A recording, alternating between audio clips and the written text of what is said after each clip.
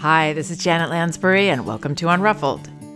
This week, I'm responding to a note, an email that I received with the subject line, "Please, please, please help." A mom who says her daughter has developed a fear of people, not just strangers, but family and friends as well. And she will cry uncontrollably for over 10 minutes, according to this mom, and she's wondering how to handle these situations. Before I begin, I want to remind everybody that both of my books, No Bad Kids, Toddler Discipline Without Shame, and Elevating Childcare, A Guide to Respectful Parenting, are available on audio at audible.com and in paperback at Amazon and an ebook at Amazon, Barnes & Noble, and apple.com. Here's the email that I received. Hi, Janet. I have recently come across your books and podcasts and am in love with the Rye Way and your approach. Since reading both of your books, we are doing our very best to implement as we approach situations with our very determined 2-year-old daughter. I'm sure you receive many emails requesting advice, but I am currently at a real loss on how to deal with a challenging and sad situation with our daughter. So if you could help me, I would be forever grateful. Over the past month or so, our daughter seems to have become very fearful of people. Not just strangers, but people that we have met and socialized with on many occasions. I've noticed it seems to happen more when people come over to our house, but it has also happened while we have been out. For example, we have a close couple of friends who visit often. On this particular occasion, my daughter and husband were sitting out in the garden when I went inside to let our friends in. Our friends hadn't even made it to the garden when my daughter saw them and began to cry uncontrollably. She cried for what seemed like forever, and nothing we said or did not do for that matter, helped our daughter. Eventually, with distraction, she calmed down, and then over time happily played in the company of our friends. Another example, we were car shopping and the salesperson introduced himself to us. When we introduced ourselves back, including our daughter, he said hello to her, and she burst into uncontrollable crying. After reading your books, we've stopped trying to distract her and instead ride it out with her. But in some situations, this can go on for 10 minutes, even more. It's awful seeing our daughter so upset, and I'm desperate to know the best way to handle this. I admit towards the end of these situations, I do feel frustrated and sometimes embarrassed, which is silly and unfair to our daughter. What should we do in these situations? Please help if you can. First of all, I want to thank this mom for saying such kind things and being so supportive and reading my books.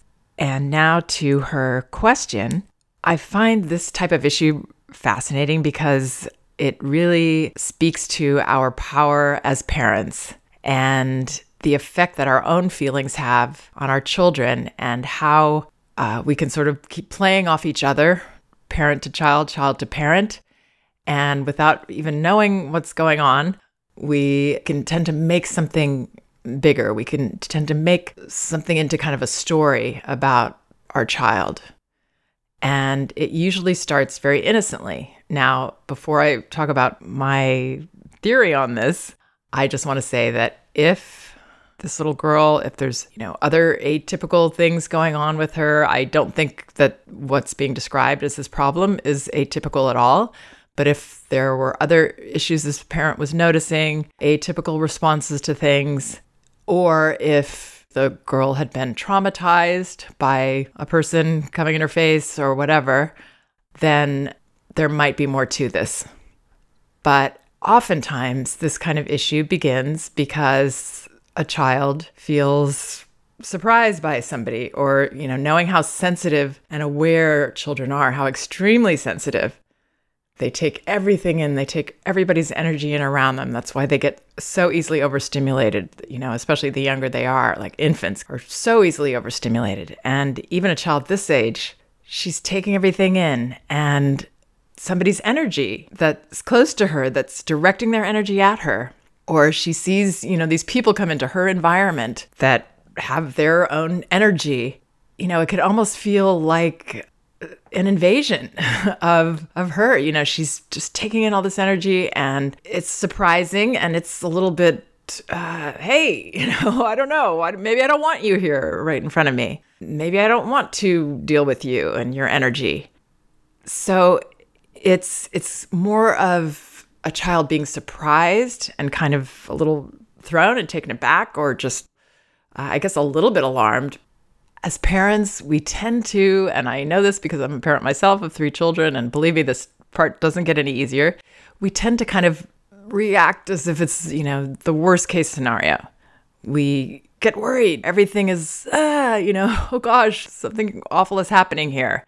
Whether it's our child who's been out and hasn't called us when we thought they were going to call us, or, our kids, wait till you have to deal with this. Our child takes the car out and drives somewhere, and they didn't text to say that they got there. And, our mind goes to all the things that could go wrong. So in this case, I believe that this parent, and maybe the other parent as well, they were quite alarmed and kind of freaked out by their child's response and thought, oh gosh, she's terrified. She's so frightened, and this is traumatic for her. And oh my gosh, we've got a big problem here. What are we going to do?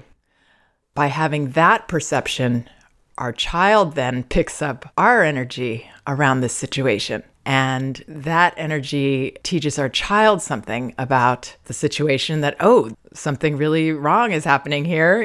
This is not just somebody that surprised me and got in my face when I wasn't quite ready for it, or had this direct energy coming at me that I wasn't sure about at first. I wasn't sure if I wanted. And now it's actually, yikes, my parent is indicating to me that I need to really be afraid of this.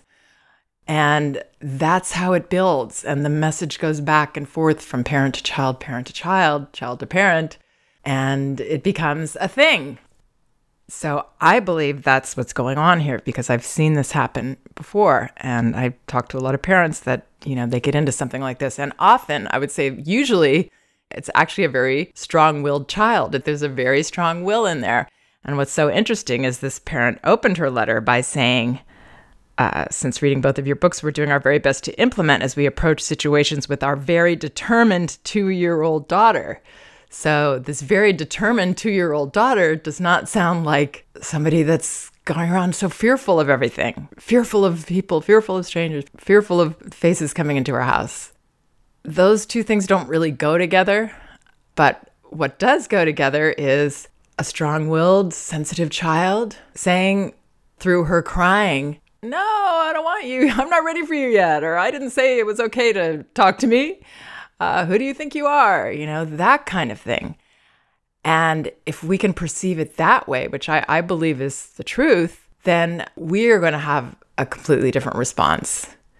Wow, sounds like you weren't sure about him yet. Did you need more time? This seemed to surprise you. So I'm talking to my child as a person who is strong and is making a strong statement rather than crumbling and falling apart because I absolutely can't handle this.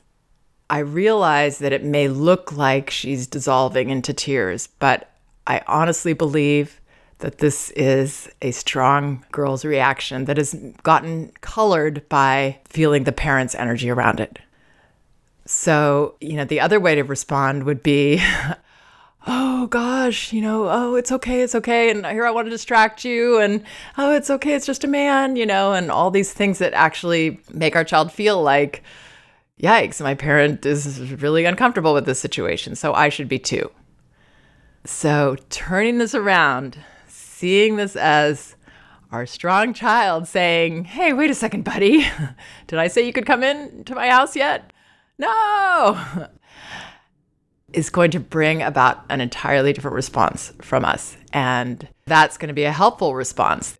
What that does is it says, yeah, you're welcome to tell me about this. You're welcome to tell me these feelings that you have. I'm not afraid of them. I'm not intimidated by it. I'm not trying to distract you out of them or fix them. You've got a right to say this.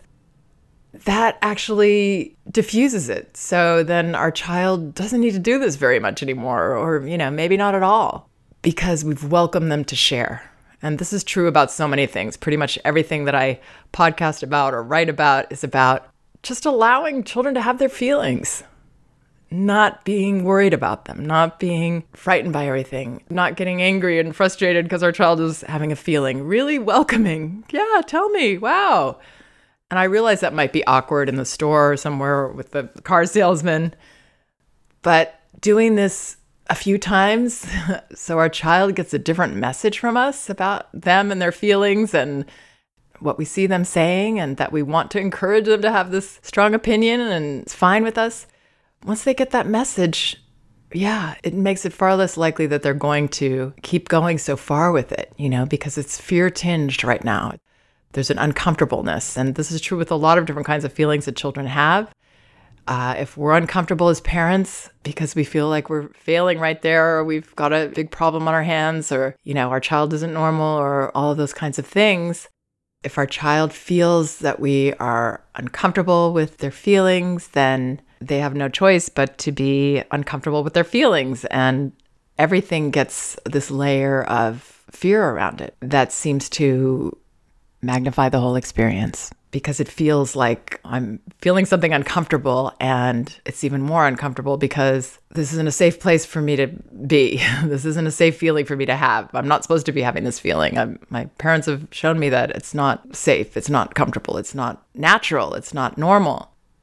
That makes it harder. But letting the feelings flow as they come and not being afraid of any of them, knowing they're all just right, just perfect for that moment, and trusting that our child can handle feeling things other than happiness and serenity, that children are very capable and need to be able to experience all these emotions, that it's all good, it's all safe, and it will only build their resilience and their self-confidence and strengthen them as people. So I would wind this back for yourself, see her differently, see the strong girl there in those moments and the strong statement she's making. And then you won't have to try to respond a certain way. You will respond in a different way. You will respond in a more helpful, encouraging way about the feelings, because you will see them as healthy. And that will help all of you. She's got strong opinions. That's good. So I hope this perspective helps. Please check out my other podcasts. And of course, I've written 400 and something articles. They're on janetlansbury.com. Please check those out. And thanks so much for listening. We can do this.